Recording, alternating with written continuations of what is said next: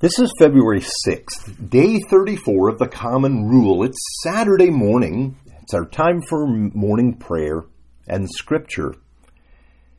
Okay, yesterday we started climbing the mountain, ascending the hill of the Lord through prayer and the Word of God. We arrived at Base Camp 1. We learned about vocal prayer. And today we take the next step. Now, perhaps many of us have never left Base Camp 1. We think of prayer only as vocal, the use of words. And this was the case for me for many years. And by the way, vocal prayer is just fine. But there is more. Now, my understanding didn't change until I was taught about meditation. Now, meditation is greatly misunderstood. It's not about checking out or disconnecting your mind. It's really the opposite. It's finding your way to a deeper connection and deeper engagement to God through His Word. You see, we often think God loves us because we're doing things for Him. Prayer, worship, reading the Word, and here with the Common Rule. But we need to find that we can enjoy God apart from what we feel we are doing for God. It's here we begin to realize that He really does love us. In a sense, we stop doing and we begin to enjoy God. Now here's our scripture for today that I will explain. This is Psalm 46, verse 8 to 11. Come and see what the Lord has done, the desolations He has brought on the earth.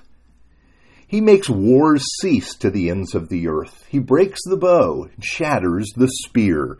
He burns the shields with fire. He says, Be still and know that I am God. I will be exalted among the nations. I will be exalted in the earth. The Lord Almighty is with us. The God of Jacob is our fortress. Now, did you hear that phrase, be still and know that I am God? How do we do that? Well, in short, this is meditation. This is the place where we begin. Again, the goal is not to empty your mind, but to focus even more closely on Scripture. How can you do this?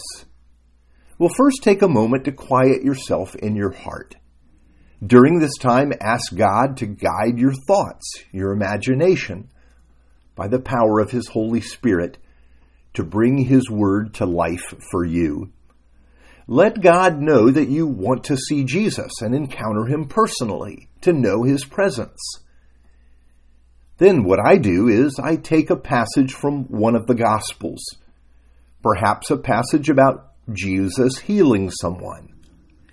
And then I read this passage through slowly a few times, paying attention to the details so that I can get in mind what is happening.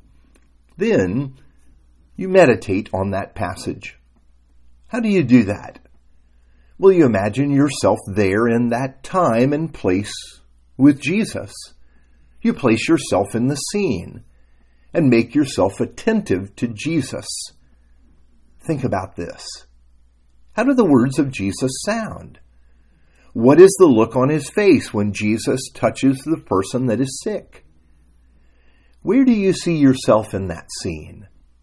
What is the day like? Is it sunny or overcast? Is it hot or cool? Place yourself right there with Jesus. Don't try and analyze what happens. Just concentrate on being present with Him. We want Jesus to become as real as possible to you as you turn your attention to Him. Maybe spend 3 to 5 minutes there with Jesus in that moment. You know, if you watch movies, they try and make this kind of connection happen for us. They try to relate scenes with such reality that we feel, well, we've been there. We've shared the experience. And this is the purpose of Scripture and prayer. And this is how meditation works. We don't simply want to know the words of Scripture. That is good. We want to know Jesus. We want to be still and know that He is God. Now, I've spent many hours meditating on the actions of Jesus. At one time, I set out to meditate on every scene with Jesus from the Gospels, because I want to know Jesus. And this is what is at the heart of prayer and the ascent up the mountain. Now, if you've never done this, it may feel strange, but I want you to come to know and experience Jesus and his presence in your life. Now, our text for today is the call to come and see what the Lord has done. How will we do that? So many years after these words were written, how can we see the actions of God?